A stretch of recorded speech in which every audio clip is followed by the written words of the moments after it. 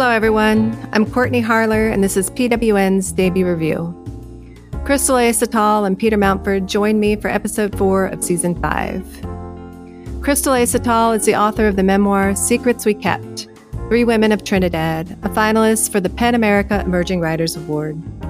Her essays have been anthologized in A Map is Only One Story, 20 Writers on Immigration, Family, and the Meaning of Home, as well as Fury, Women's Lived Experiences in the Trump Era.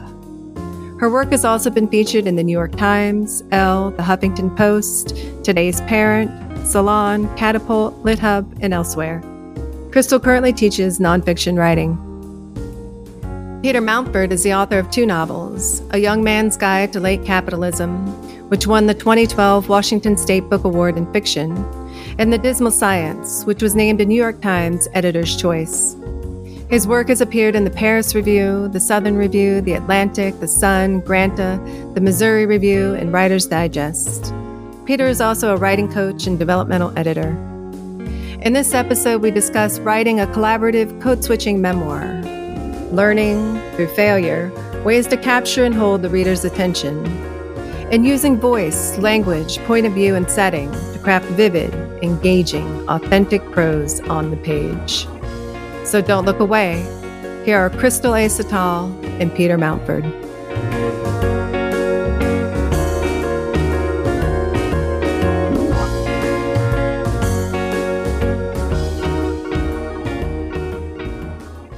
Today, I'd like to welcome Crystal Satal and Peter Mountford. Both are writers who also currently teach for the MFA at the University of Nevada, Reno at Lake Tahoe, formerly known as Sierra Nevada College / University, also my alma mater, where I did my MFA. It's really wonderful to speak with both of you today. And if it's okay with you both, I'll just jump into our Seed Pod segment, and we'll start with Crystal. So, Crystal, what made you want to write memoir? And tell us the name of your book, too. Okay, so the name of my book is Secrets We Kept: Three Women of Trinidad. And I worked on that book for 10 years. And when I first started, I didn't know it was memoir.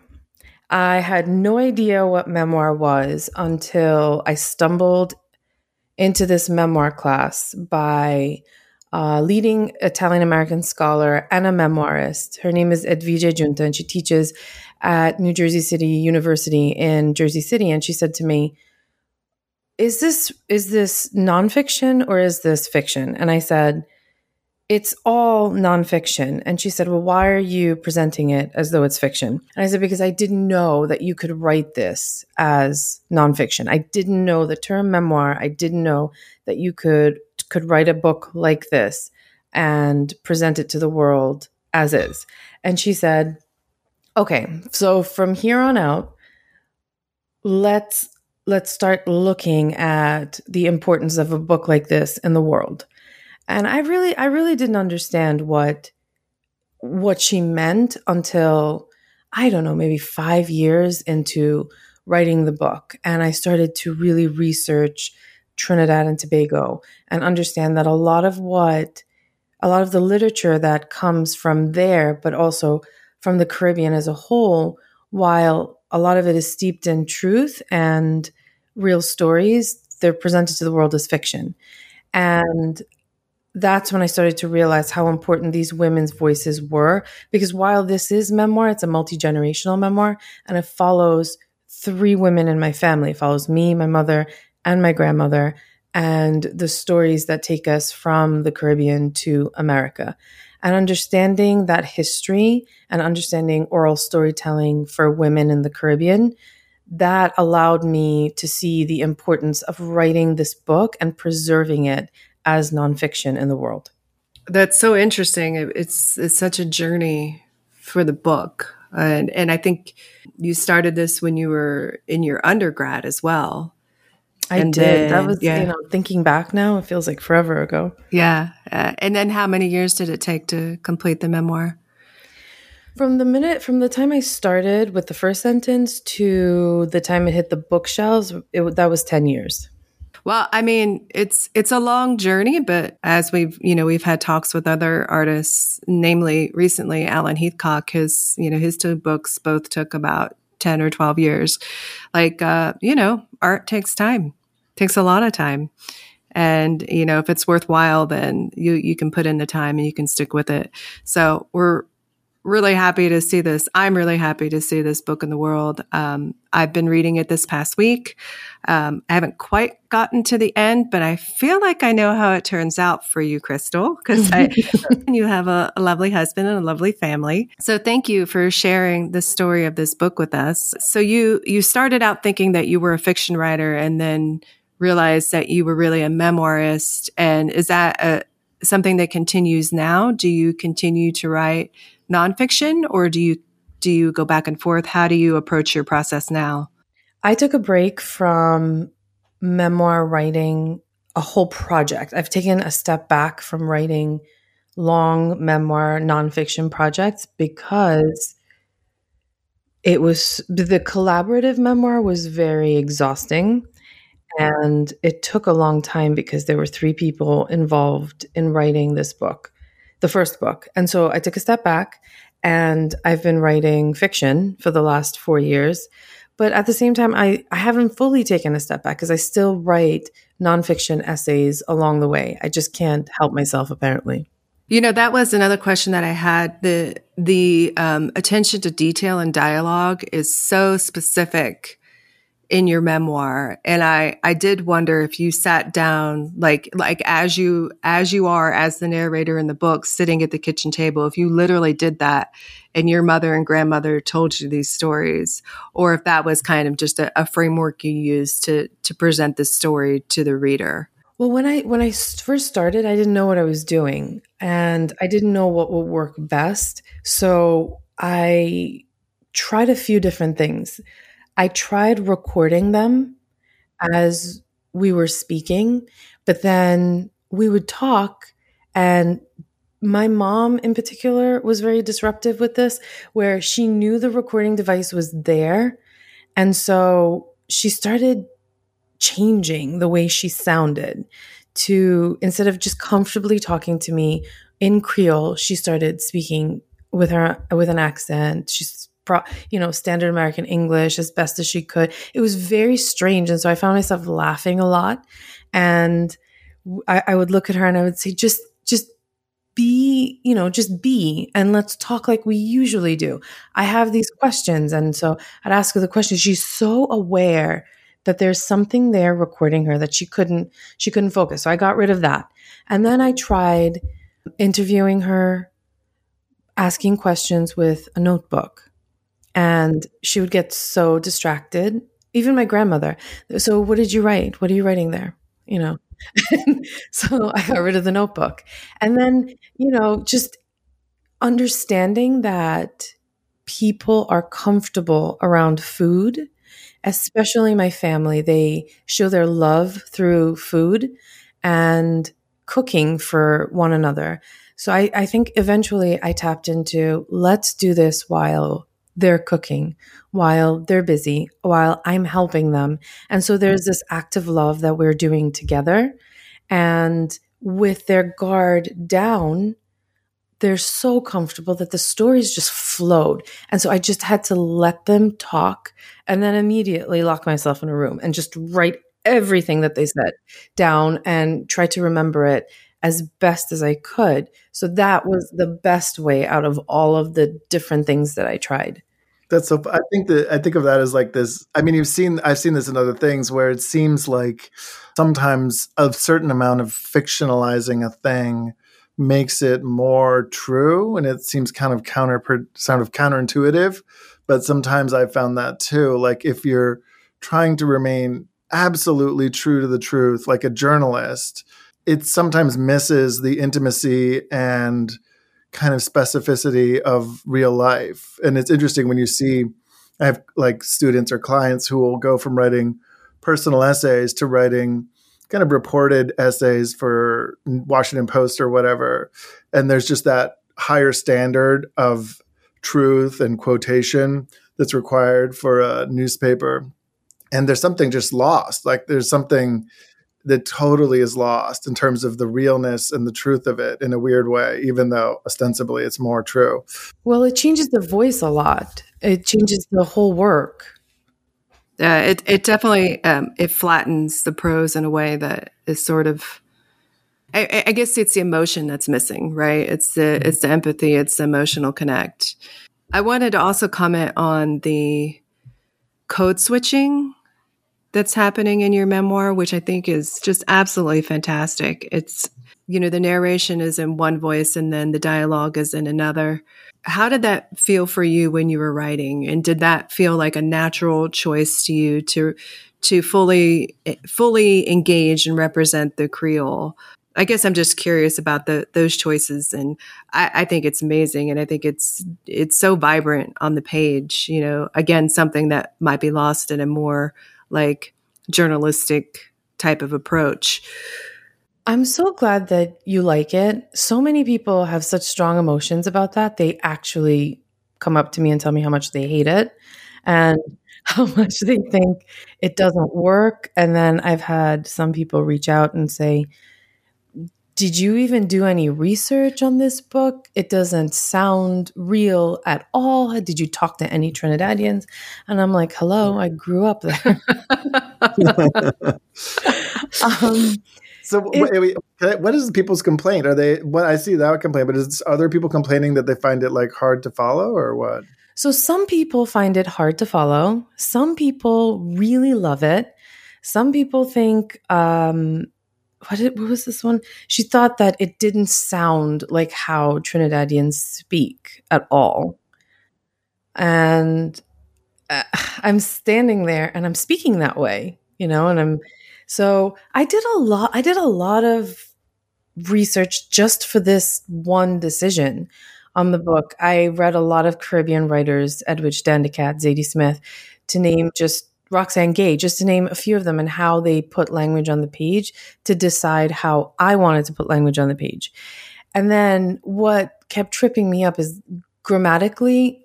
So standard American English is one way, and then Creole is a completely different way. So in writing these scenes where I'm writing sometimes pages of Creole, I then, the grammatical structure of Creole then leaks into my writing, my standard English. And I had to keep giving this to other people. And I was terribly embarrassed because now I'm thinking they think I can't write standard English because the way I speak and then the way I write are two completely different things, and they just keep leaking over into one another. So eventually I had to sit down with just a Creole and then sit down with just the English to make sure that they were working in the structure that they needed to work in.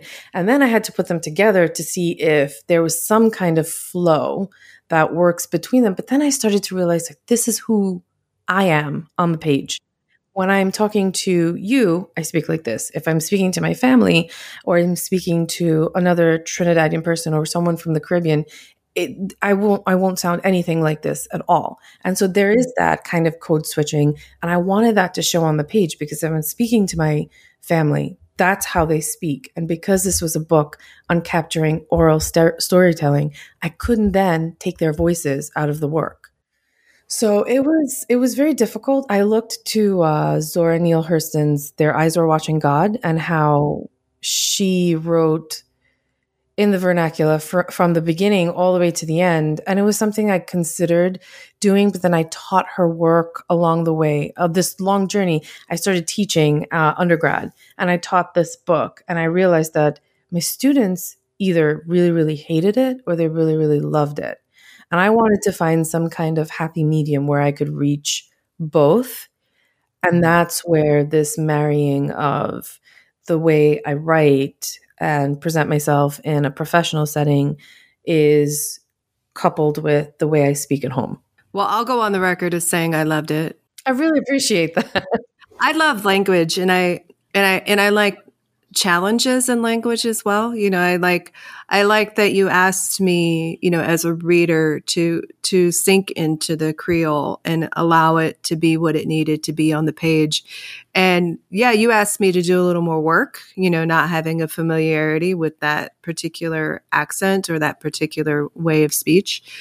But I was thoroughly engaged by it. Like, I appreciated it. I think it might depend upon how much work the reader is willing to do. And I am a very hardworking reader, just not only from, I have an MA in literature and an MFA in fiction. I was, taught to work hard as a reader. But I also just really enjoy it. Like, there's a reason that, I pursued this field. I really enjoy language, and I enjoy world Englishes and the way that different people from different parts of the world approach our language. And what I don't enjoy is teaching or coaching. I'm a book coach too. Teaching or coaching in such a way that I feel like I'm colonizing a voice. And so to see someone who's really, authentically embodying a voice on the page is like to me, it's just like cheerworthy, right? To me, it's just something that absolutely should be celebrated. So that is a long-winded way of saying I really loved it. It also makes me think of something that Junot Diaz once said, I think, when people were complaining about all of the Spanish in his books. And he basically said, like, you read Lord of the Rings and there's Elvish in there. Like, you don't complain about that. Like, I assume you don't know what Elvish. Yeah. Right. There's a lot of context there, but the way that Crystal's done it, you can definitely just sort of sink into the rhythms of it. And it's perfectly understandable. I think there was, to someone from the outside, white lady like me, but I think there was only like one or two where I had to go back and be like, okay, now what is, like, I sounded it out and it finally came to me. There was only really one or two times where I had to really think about, so it's, with the Creole, it's not just, that the spelling's different. It's the construction is different. The approach to language is different. Yeah. And I loved it. I just really enjoyed the activity of it. I like, work that makes me work. I like work that's participatory. And I think you have those readers out there, Crystal, and then maybe you just have some readers who want to, kind of skate through the read. But this is not a book you skate through. Like, this is some serious subject matter. I think you're right. I think you're absolutely right about that. I like you, I enjoy learning something in a book that I read, and I really enjoy when a writer challenges me. Mm-hmm. Absolutely. Yeah. So, speaking of challenges, like if you look at Peter's bio, Peter, you were in international relations, and I think maybe your first undergrad degree was in that arena as well. And then at some point along your career, you're writing novels. So tell us about that switch. Like, tell us about your genesis as a creative writer. I think it's like for many people the same thing, where I, at an early age, was always sort of secretly a writer. I was always viewing my life in a way that I was kind of gathering material, and I sort of understood the world as a writer. I lived for a few years as a child in Sri Lanka and came back with, this thing called a third culture kid, where you are just very much an observer and not a participant in life after you live abroad for a few years and then return home. And so I had that. And then I think I grew up in DC, and people around me, I never knew a novelist or a writer. It didn't seem like a viable kind of way to make a living. And so I just thought I would do something more sensible. And so I got a degree in international relations, and I started working at a very shady think tank out of college as one of their token liberals. They had two of us, both like wildly unqualified. I was like, I think, 22 years old or something. And they made me an adjunct fellow. And I mean, it was just laughable. They were paying me $8 an hour.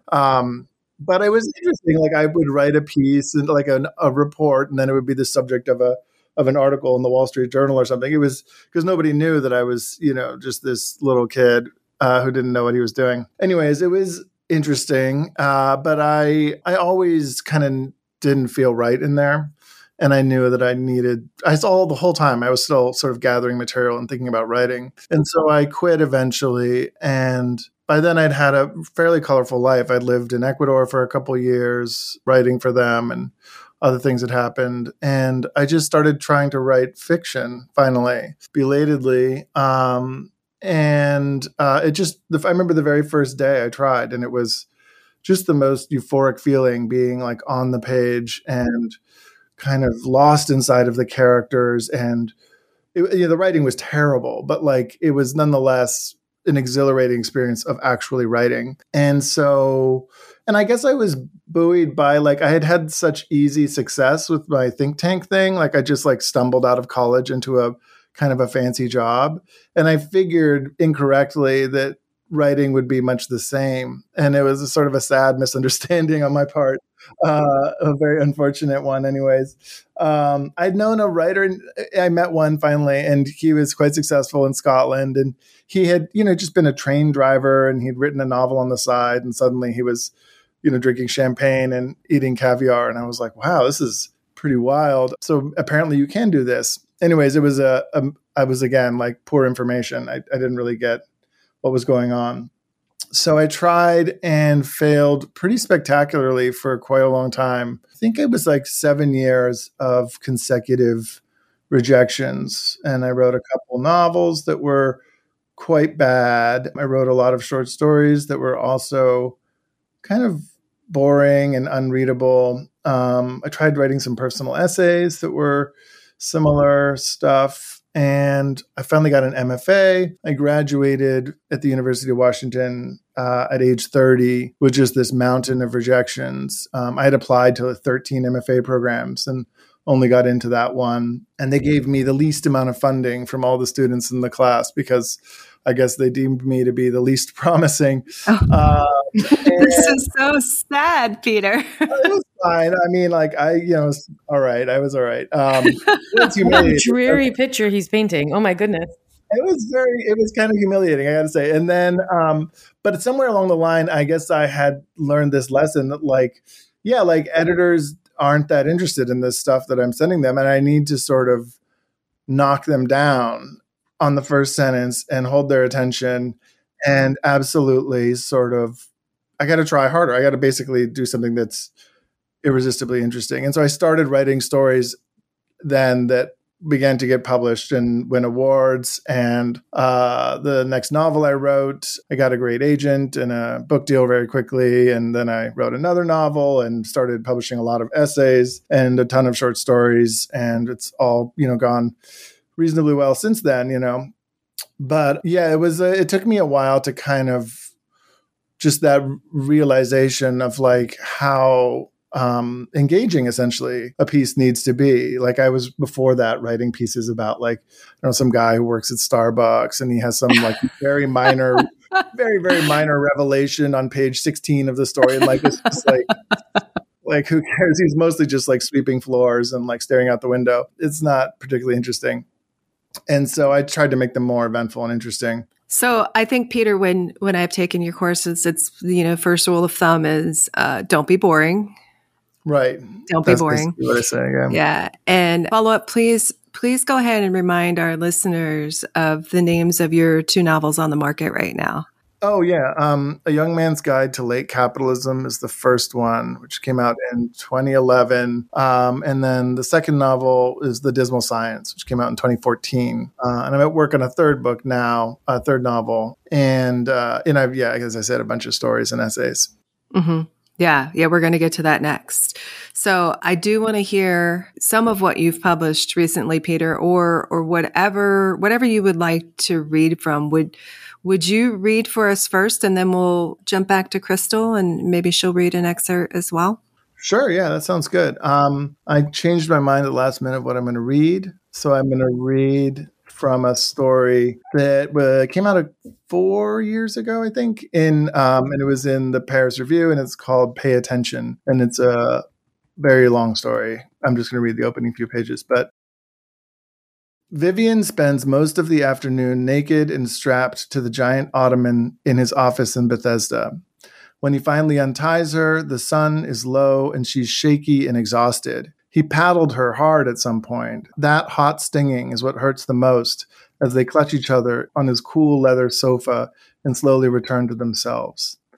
The final hour of their session, she struggled to remain present despite the pain because she'd remembered that she needs to ask for a refund from Silver Stars, her youngest son's gymnastics camp. They have a draconian refund policy, which she's dealt with before. Staring at his burgundy pants puddled around his ankles as he stood over her, she'd contemplated what she might say to Samantha, the manager at Silver Stars. She shouldn't have registered so early, but July's sessions fill quickly, and now it turns out that one conflicts with her in-laws' family reunion in the Catskills. Hurrying back to her car in the frozen stillness of dusk in late winter, that old hollow sensation sinking as the endorphins recede, she calls Silver Stars. "Hey, Samantha," she says, with as much grim resolve as possible. "It's Vivian, and I'm really sorry to do this again, but something's come up." That evening, the kids are in bed, and Vivian's husband silently inspects the bruises and lacerations on her ass. It isn't clear if he feels anything, although she finds it humiliating to show him. They're going to have sex, or that's the idea, but he starts talking about the new president's pick for education secretary who, he says, is a perfect distillation of all that's wrong with this administration. "How so?" Vivian says. Now it's her jeans at her ankles. Her husband is meaty and bearded, strong and fat at the same time, like a retired athlete. He's sitting up on their bed in his boxer shorts, his thick legs crossed at the ankle. He glances occasionally out the window at the darkness behind their house. "She's just looking out for herself." "The education secretary?" He nods. Her husband is a lawyer and a senior fellow at a left-leaning think tank that specializes in education policy, and he's taken the election hard. At first, he spent hours every day wincing at Facebook. It's been a month since the inauguration, and he's finally beginning to relax. You can get used to anything, they say. And it's true. Acclimating is what people do best. It's not even about power, he says. She just wants to have the experience of being in charge. That sounds like power. But just the superficial stuff, he says, like it's fun to fly around in a helicopter and people applaud when you enter the room.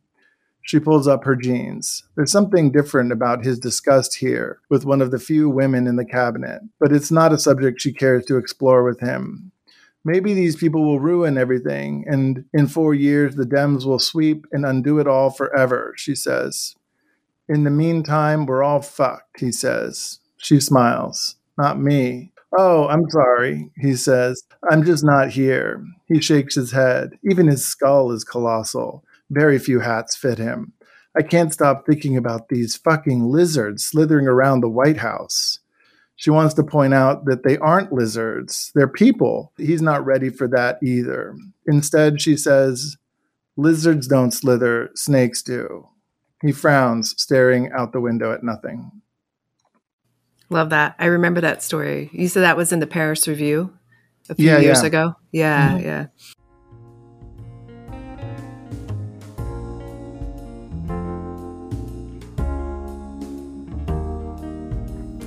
Thank you for joining us for Season 5 of PWN's Debut Review.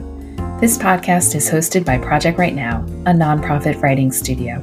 We would love for you to become part of our vibrant community of writers. As a gift for listening, please use the code DEBUT for 10% off a virtual class. You can learn more about all of our classes, workshops, and events at projectrightnow.org. That's right, WRITE, projectrightnow.org. Thank you so much.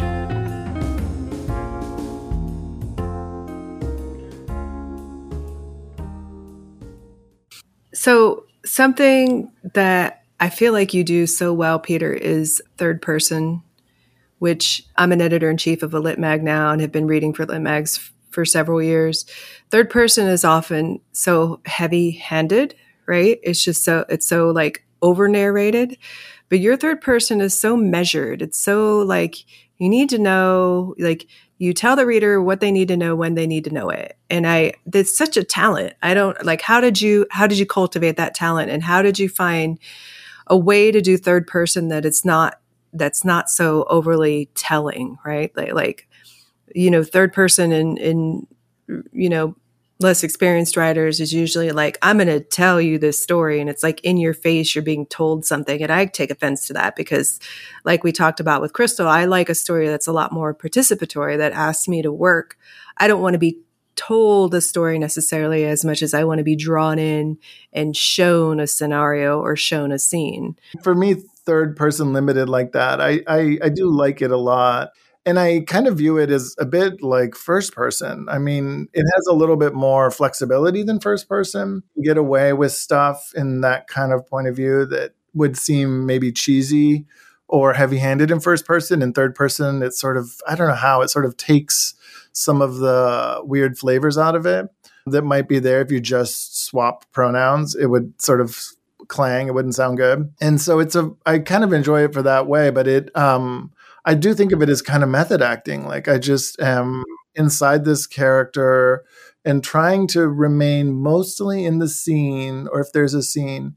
And then, there's this sort of subtle thing of sneaking information in front of the reader when they're not really paying attention so that they get oriented quickly. Because I think I see a lot with clients and students is when they've sort of overlearned the lesson of show, don't tell. They've learned this idea that you're supposed to just do scene, scene, scene, scene, scene, scene, scene. And then when you're reading, because there's never any information hiding between the lines, you're just kind of confused, And I get really annoyed eventually when you're like, I don't really know what's going on. Like, I don't know if these people are indoors or outdoors or like what their relationship is. Is this the father and the son, or is it like the doctor and the patient? Like, I don't understand basic stuff. And I think it's really important to get a sort of a really clear understanding of the basic stuff really quickly, and also get the source of conflict basically in front of the reader almost immediately. And otherwise you can, do the scenes and have fun. Yeah. And I saw that at work as well in your more recent story, Love of Her Life, which was in the Missouri Review in the spring. Just a very measured approach to balancing scene and setting, balancing dialogue, balancing interiority with exteriority. I mean, you can talk about it in a bunch of different ways. But like you said, making it clear, I guess you never want your reader to fall out of the story, right? You never want them to be like, now where am I? Because then they're not in the story anymore. And your work, I think, is particularly adept at that, or you as a writer are particularly adept at keeping the reader in the story. So thank you. Thank you for sharing the start of that story with us. I think we'll move into Crystal's excerpt now. I don't know if you want to read from the memoir or if you have something else more recent you'd like to look at. What would you like to share with us, Crystal? I do have more recent things, but I didn't even think about them. Okay. When you reached out, you're like, okay, we're going to talk about, I just figured we were going to talk about the book. And so I didn't entertain anything else. Is that okay? Yeah, I would love to hear you read from the book. I'm so excited for that. I was hoping you would. And I'm going to be really boring. I'm just reading from the opening pages, but I will tell you why. Place and surroundings is just always a character for me. I'm very moved by place. And I think that has to do with how quickly I put down roots wherever I go and how affected I am by where I'm living. I'm just deeply affected by place, and I start really identifying with where I am. And so I think that's why I want to read from the beginning, because I'm doing that again in this novel that I'm writing now. I'm so invested in place, and sometimes it becomes a hindrance because I'm so obsessed with it. And I think that's what I'm working through in what I'm writing right now. I'm working through some of those hurdles of when is it appropriate to write this much about place, and when do I need to scale back? Okay, so it's just the opening pages, and I'm going to truncate it a bit so it's not too long. So this is from Trinity. We are of Trinidad, my grandmother, my mother, and I. Our island is located in the Lesser Antilles of Paradise, a dot on the map that is often forgotten.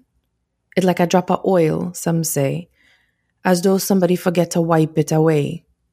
The bodies of water that seep into the island are as much a part of the island's identity as they are part of ours. And everywhere we have come to settle after abandoning home has been with the proximity of the seaside in mind. Perhaps the openness of the sea soothes the inner turmoil of us island women, or perhaps it shows the island's inability to contain us. While attending school in Trinidad, home, as we will call it for the rest of our lives, though we are all now settled in America, we're taught how Christopher Columbus discovered it in 1498. That the Carib and Arawak tribes were indigenous didn't stop historians from calling it a discovery. In conversation with Americans, I've heard my grandmother and mother draw the same facts from our elementary education, the same ones I mentioned to others today. Do you know why it's called Trinidad? It's because of the 3 hills along the southern coast of the island, Morne-Derrick, Rossmorne, and Guaya Hill. When Columbus first spotted the land on July 31st in 1498, he was inspired to name it after the 3 hills, La Trinidad, the Trinity. These ternate hills that peak above the clouds in mottled greens, picturesque, majestic, form a wall that breaks the patterns of the most ferocious hurricanes, a natural protection that no other island in the Caribbean owns. The Trinity represents our most powerful guardians. On our islands, you will find descendants of the Carib and Arawak tribes, Europeans, Venezuelans, Chinese, Syrians, French, Portuguese, and Lebanese, but of them all, the 2 largest groups by far are East Indians and Africans. Centuries before Trinidad became a British colony, before Sir Walter Raleigh discovered the natural pitch lake that gleamed the blackest blue along spools of water on Trinidad's knee, before Columbus spotted the island, Amerindians called it home. They called it Eire, land of the hummingbird. But when Columbus sailed upon them, these people were captured, enslaved, and littered along the coasts of other Caribbean islands, forced to work for Spain. Our island changed hands, and when the British captured it from Spain, they brought African slaves to work the leafy grounds of the sugar plantations. This was the only group of people to exist on the island as slaves, and when slavery was abolished in England, the wealthy landowners in Trinidad then brought indentured laborers from India to replace the Africans on the plantations. At least we get pay, the Indians now say. Dem niggas and dem come as slave. They know the history, but continue to etch in these lines drawn for them. They perpetuate a war. The East Indians and Africans, one group thinking they are better than the other. East Indian children rhyming in the schoolyard. Nigga, nigga, come for roti, all the roti done. When the Indian raise a gun, all the nigga run. And Africans taunting, Ini, mini, miny, mo, catch a coolie, baito. When he ready, let him go, ini, mini, miny, mo. And so this enmity between Africans and Indians led them and others to maintain the perceived purity of their bloodlines, further carving hatred into our island's history.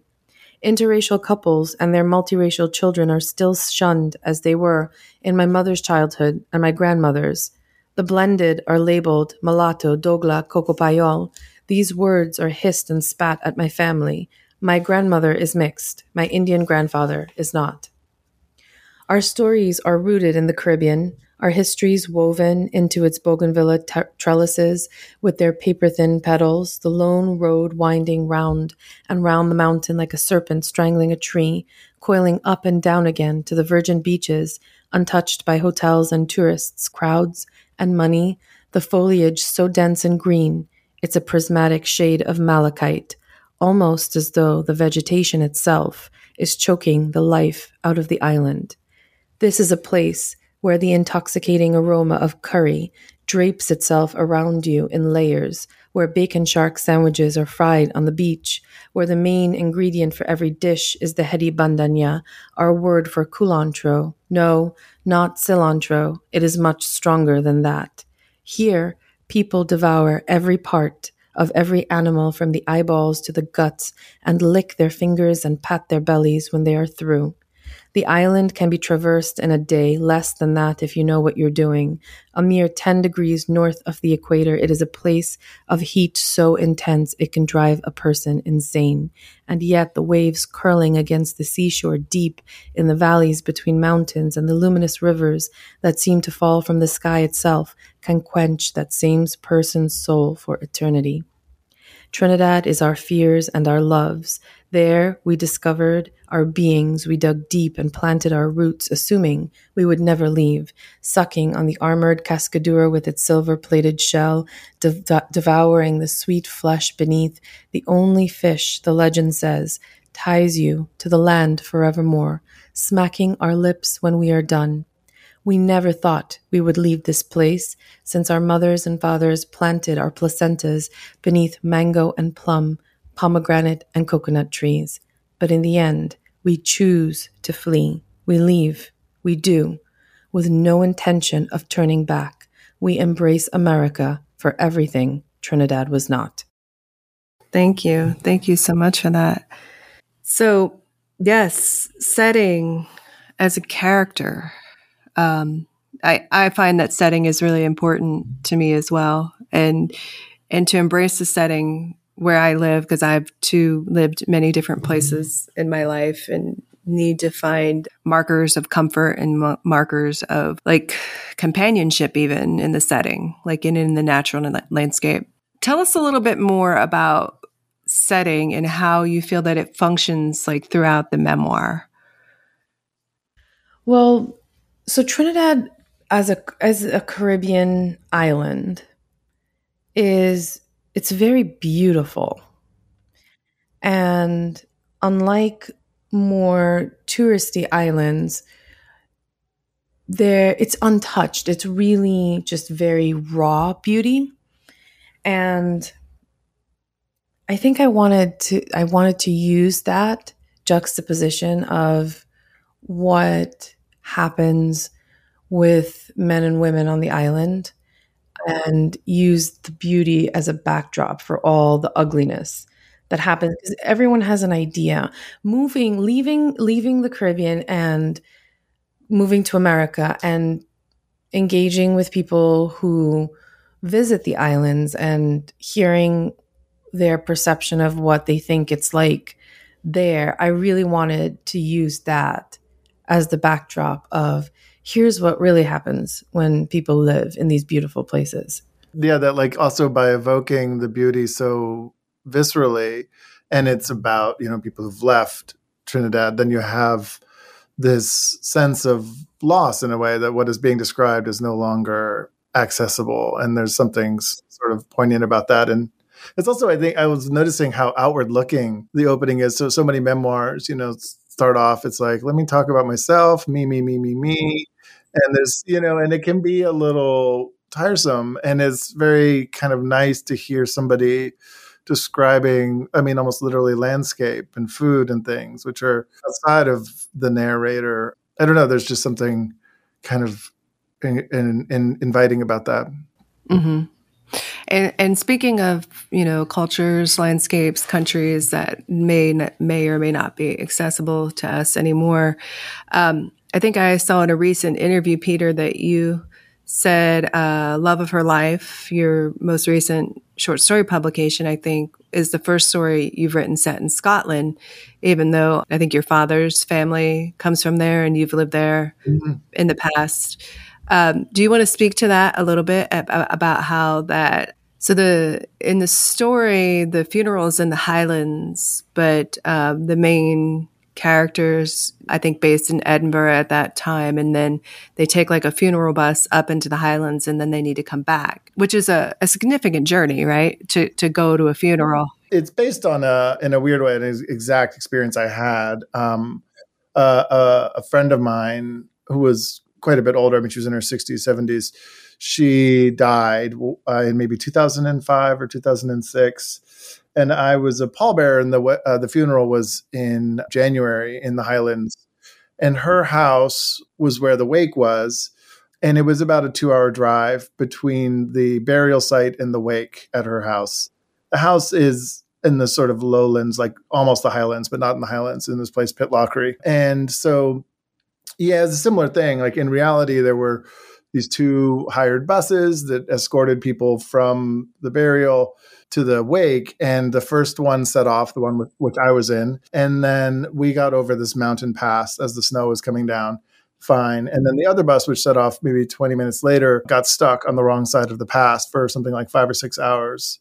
It was a raucous and interesting evening, but not that interesting ultimately. And people at the time, said, you should write a story about this. And I was like, I don't know what I would say. There's not actually very interesting stuff here, in a way. It's just sort of, we're all just hanging out. And then I swapped around all the characters, changed all the characters, made, it about a woman whose dear friend from university has died much too young in her 40s. And so the burial is the same, the wake is the same, but the cast is completely different. And she's there with her, her ex-husband is there with his new girlfriend. And she basically corners his new girlfriend, her ex-husband's new girlfriend, and ends up kind of stealing her ex-husband's new girlfriend from him and making her girlfriend. And so, yeah, I mean, it is, pulled from some real life, but I have no idea why I've never written about Scotland, although it's played such a large role in my life, and I'm a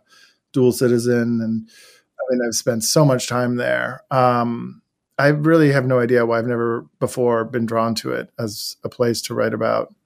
Other than that, it's sort of crowded with ghosts for me. A lot of people I've loved have died there, so I sort of avoid it. Right. Well, there's a great interest in Scottish culture right now, mostly due to Outlander, the series of books by Diana Gabaldon, and then the TV series. And then, the characters have, the people who portray the characters have become quite popular. And I think that probably is what spurred my interest, 10, 15 years ago when I first read Outlander. But when I moved to Las Vegas, I got involved in the Highland Games. And for the past several years, I've been the chairperson for the whiskey tasting so it's been fun, and I've learned a lot about whiskey. And I taught myself about Irish whiskey as well, because it's a Celtic festival. And so I ended up giving talks on Irish whiskey and learning more about Scotch from other folks. And then bourbon along the way too, because, all those traditions are related, and how the Scots came over to America and didn't have enough, grain. So they had to resort to corn and, but anyway, the whole thing is that there's such a richness there, right? There's such a richness in that environment, mostly because of its starkness, which I think is a stark contrast to the lushness of, Trinidad and Tobago.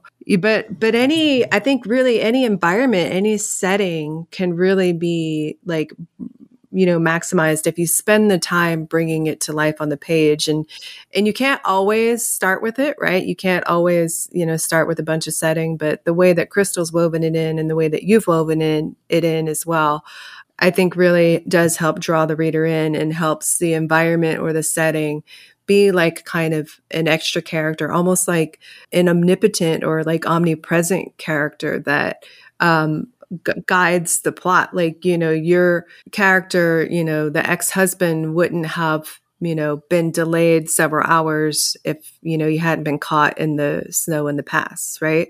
So the weather, the environment, the landscape, just the fact that there's this massive pass that they need to get through, and there's two separate buses, creates all that cool tension. And then also creates the opportunity for the two women to connect. So yeah, it's just really in both these. It's just tricky. It's tricky for me to realize when to step back, but also by you putting the starkness of Scotland just right next to the lushness of Trinidad made it seem like me and Peter should just get together and write a book. Yeah, for sure. That would be for sure. The starkness with the lushness sounds really good. It'd be fun to have a character go from one to the other. Yeah. And I've been kind of exploring that in my own writing with, I live in the desert now, but I grew up in like the lushness of Kentucky. And in fact, when I go back to Kentucky now, it's kind of like what you describe in your book, how the lushness almost strangles the atmosphere, right? It's like too much. I go back to Kentucky and I just feel so hemmed in. Like there's just so many trees and the grass is knee high. And I'm just used to this barrenness now. I've been here almost a decade. I mean, the desert, is full of wildlife and, all kinds of flora and fauna, but it's just not the way that you get in like a more humid, like lush, out of control growth environment, right? Like everything here is struggling to survive. And if you go out in the desert, it's kind of like the highlands. I think I've been there too. And I had this kind of feeling as well. Like everything like in the desert wants to kill you, right? As a human, it doesn't want you there. It wants to eradicate you. And the highlands feels a little bit like that too. And that is just so stark and so harsh, so cold, so windy, so rocky, and then even the vegetation there seems sort of stunted in some places like it does here in the desert.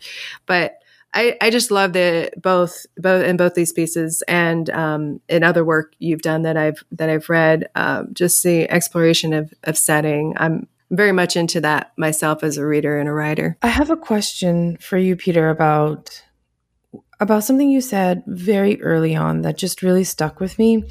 And you said you wrote a couple of novels, you wrote a number of stories, and then you had to let them go. And I want you to talk about that a little bit. How do you know when to let something go, especially if you have something big like a novel? How and what's the process like of letting that go and walking away? Each time there was usually a pretty clear signal from the world. I mean, the first book I ever wrote, I showed it to somebody, a good friend, and he basically said, like, show this to no one else. I was like, that's what friends are for, very appreciative. And then my second one, it was stronger, and I sent it around to agents, and they were interested in reading it. But when they read it, they wrote back sort of unanimously saying, like, you forgot to include a plot. Please try again. And I was like, oh, right. I knew I was forgetting something. And then after my second novel came out, I was like, I love reading these like mysteries by Tana French and these thrillers by various people. And I'm going to try to write a literary thriller or mystery or something. And I must have been the majority or a complete book, maybe two or I think three of these books. I wrote three of them. One set in Sri Lanka, one set in Mexico. And then I wrote a complete mystery set in Seattle. And each one failed. Like, it just truly didn't work. And it took me a couple years per one maybe. And in the end, it just felt deeply inauthentic. Like, it just didn't feel like me. Like, I don't know how to explain it any other way. I just was like wearing a very non-convincing costume or something and like really poorly reciting my lines. Like, I just couldn't handle whatever is required to write that kind of book in an authentic way. I mean, for one thing, like my third book, it was about a, homicide detective. And like, I can't even begin to imagine what that is like choosing to do that. I interviewed all sorts of detectives and stuff and talked to them and read books by them and stuff. And it's still utterly incomprehensible to me. And so how am I going to write from the perspective of a person who's made that fundamental choice and in any way make it convincing? I don't know. I mean, there are people who do this, obviously, many people, and they do a wonderful job of it, but I just could not do it to save my life. And so now I'm writing another book. My agent seems excited about it. Other people seem excited about it, but it's just me. You know what I mean? It's just more me. Like, it's like my short stories. It's like, it's not my life. It's a character who I have very little in common with, but it's clearly authentically coming out of me. Okay, so when you kind of breeze over this, right? I'm just so fascinated by this because then you write this book, you realize you don't have a plot. You never tried to fix it? You just let it go? It wouldn't have been, I don't know how you would have fixed it. It wouldn't have worked. It did, like, how do you edit for a plot? There's no plot whatsoever. Like, the character. Oh, I see. There was absolutely nothing. Like, okay. It moved in reverse chronological order, the chapters did. And so the character's in Ecuador for 2 years. He's HIV positive. This is the late 90s. He's a painter, quite a successful painter in the New York art world. And he's just kind of hanging out doing all these paintings, a series of paintings of his ex-lovers. Like, things happen, but there's not a real storyline per se. Like, he's just in Ecuador for 2 years doing paintings. which, that kind of book can work. Sure. I didn't have the chops at the time to pull off a book like that, in which he's just basically hanging out. The reverse chronological order thing sounds good in theory, but in practice, there's no tension, obviously, because you know what's going to happen at the end from the very first page, and it couldn't be undone. So I don't know. In each case, it was just it was painful, but you have to accept it. I mean, it's definitely painful, but I don't know. It sounds very painful. Well, I wish I could stop writing. I wish I had, done something else with my life, but I seem incapable of not writing. And I also seem it feels like I'm not good at anything else. So what else am I going to do? I could go and try and sell real estate or something, but I'm probably not going to do a very good job of that. Do you think in any possibility you could return to it now and make it? I've thought of that. I think I actually did pick up one of them a couple years ago, the one in Ecuador, and it was 70,000 words long. And I swear in a week, I cut it down to 50,000 words. It was just so I was such a better writer and editor. I was just oh my God, Peter, Jesus Christ. And so I just easily slashed 20,000 words out of it. And it was yeah, it's cool. But maybe with an incredibly small press that's I want to do this weird artsy book that is, sort of plotless and has some lovely sentences in it and some unusual characters and unusual situations. But I don't know. I would read a little boutique-y book, but again, I mean, I think there are probably 500 people. Well, there's 500 people who would want to read it. And, that's very good if you have a university paying your budget and you don't have to sell books for money.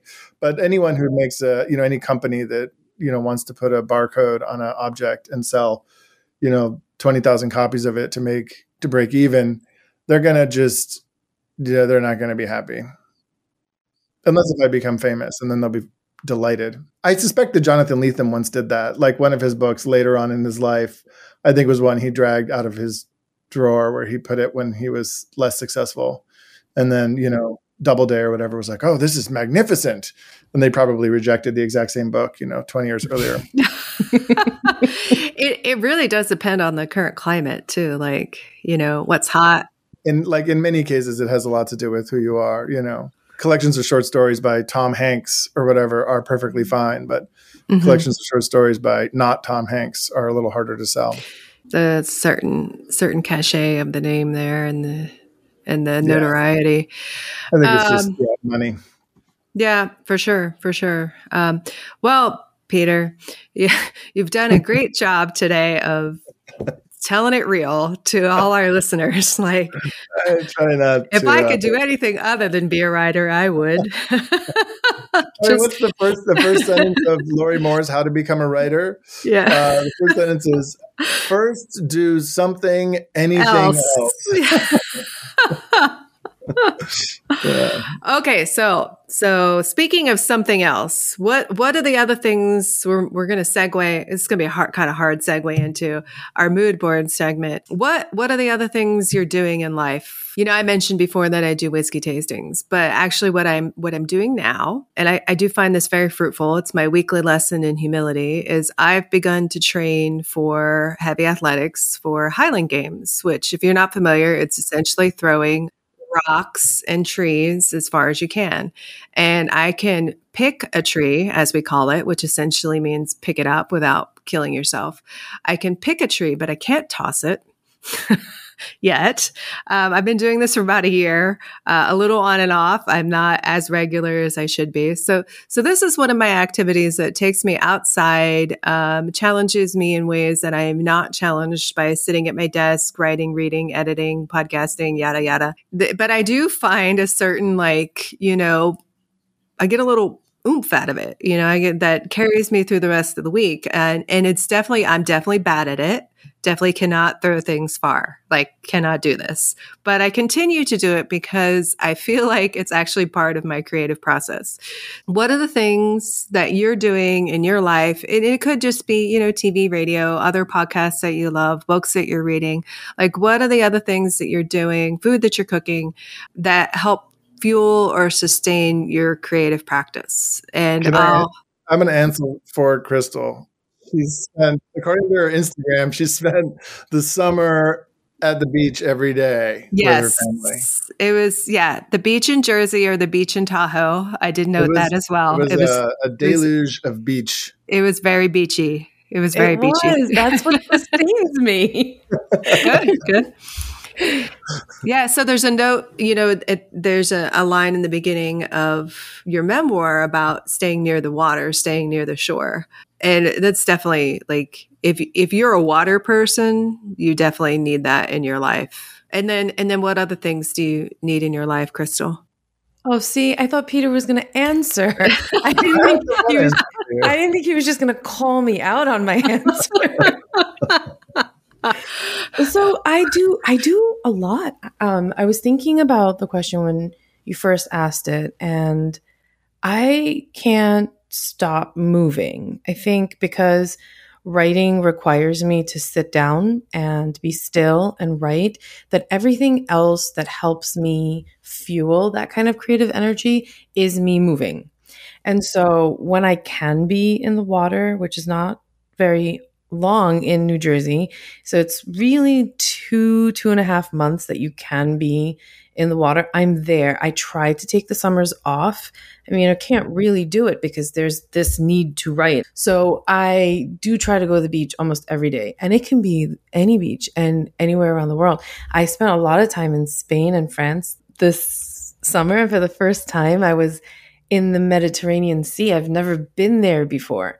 And I mean, I will sit on a beach and I will cry at how beautiful it is. And I will stay in the water for like 10 hours. So water definitely helps a lot. Swimming is wonderful. But to really sustain my creative practice, I do things like dancing. I've been salsa dancing for about 10 years now. And I absolutely love the feel of my body moving. So salsa is very interesting because it requires me to give up control, which is very difficult for me.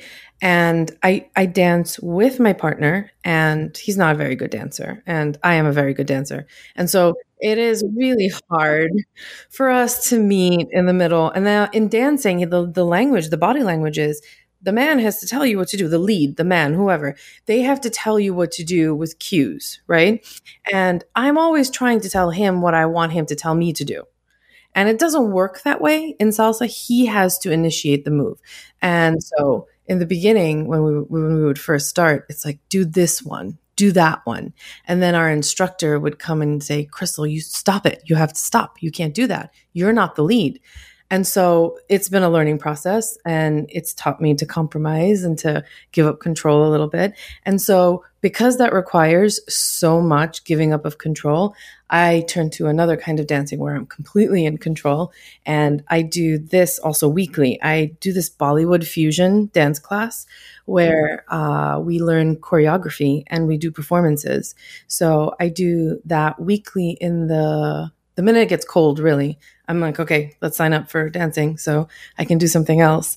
And I play the cello. I've been learning to play the cello over the last 4 or 5 years. I put it down for over a year, so I need to go back to it. But I find music, I just love I find the cello, honestly, if someone say, why did you choose the cello? It's because it's such a sexy instrument. I find it so sexy. And you literally have to put this thing between your legs as you play.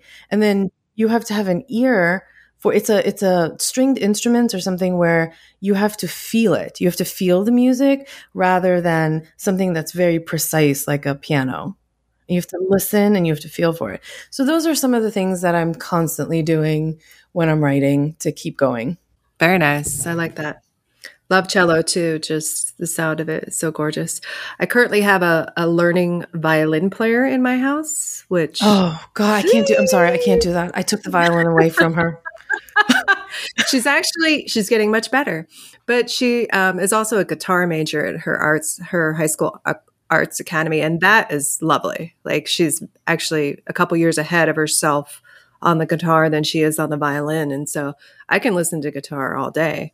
Classical guitar, Spanish guitar. But the violin, I had to say, not after 9 p.m. It is rough, but she's getting better. She's getting infinitely better. You're a better person than me because I took the violin away and I said, pick another instrument. Yeah. Well, my parents listened to my clarinet and my saxophone squawking for many, many years. So I felt like I was due. And I still break out the clarinet and squawk around the house sometimes as part of my creative process.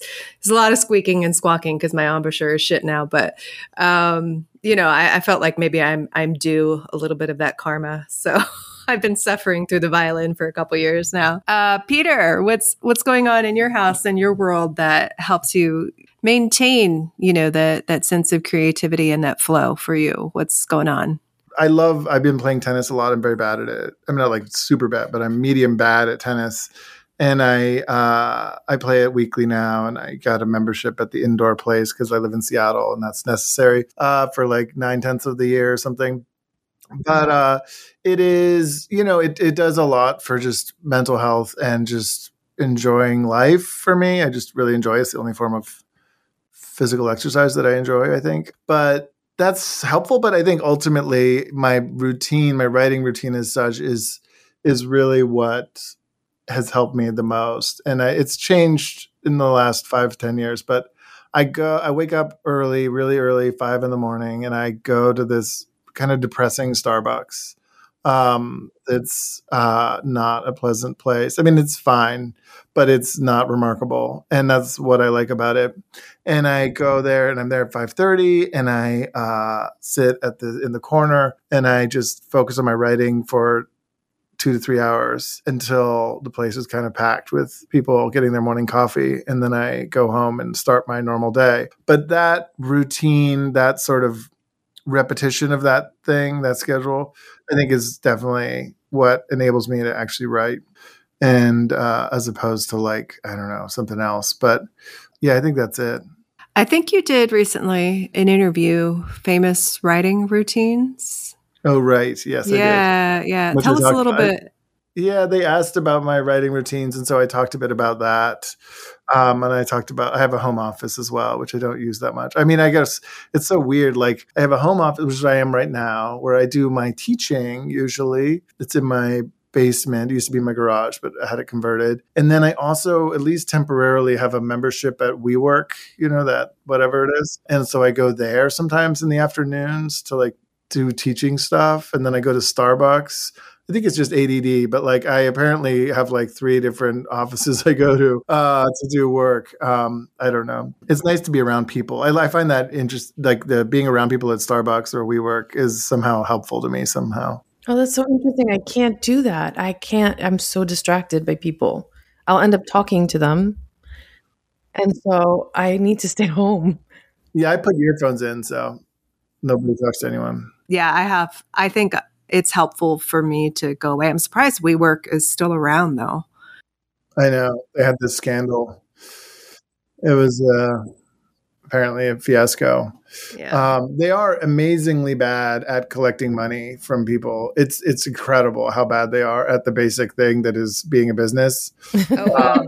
I've had like all of these support tickets. I'm like, they're like, yo, it's $150. I'm like, here's my credit card. And they're like, we don't understand what's going on. And then they like they put me on the phone with like 6 different people. They send me like 20 emails. I'm like, dude, just run the credit card. You're right. Gonna be okay. I just want my spot. So like, I don't know, like any like business, it's like 2 people and it's like out of someone's garage can figure this out. Why can't you figure this out? All right. Well, this has been lovely. Any final thoughts? Any burning questions that we should address before we sign off? No, thank you so much. I don't think so, but thank you so much, Courtney. This was wonderful.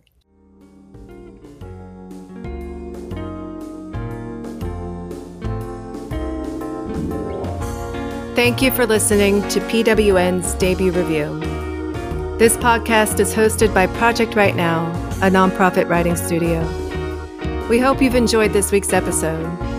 Please follow, rate, and review wherever you listen.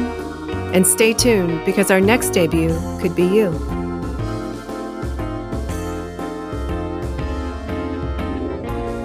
PWN's Debut Review is produced by Jennifer Chohan and edited by Adam Wells and Lisa Hartsgrove. The theme song, Don't Look Away, was written and performed by Mimi Cross and produced by Kevin Salem. Questions, comments, suggestions?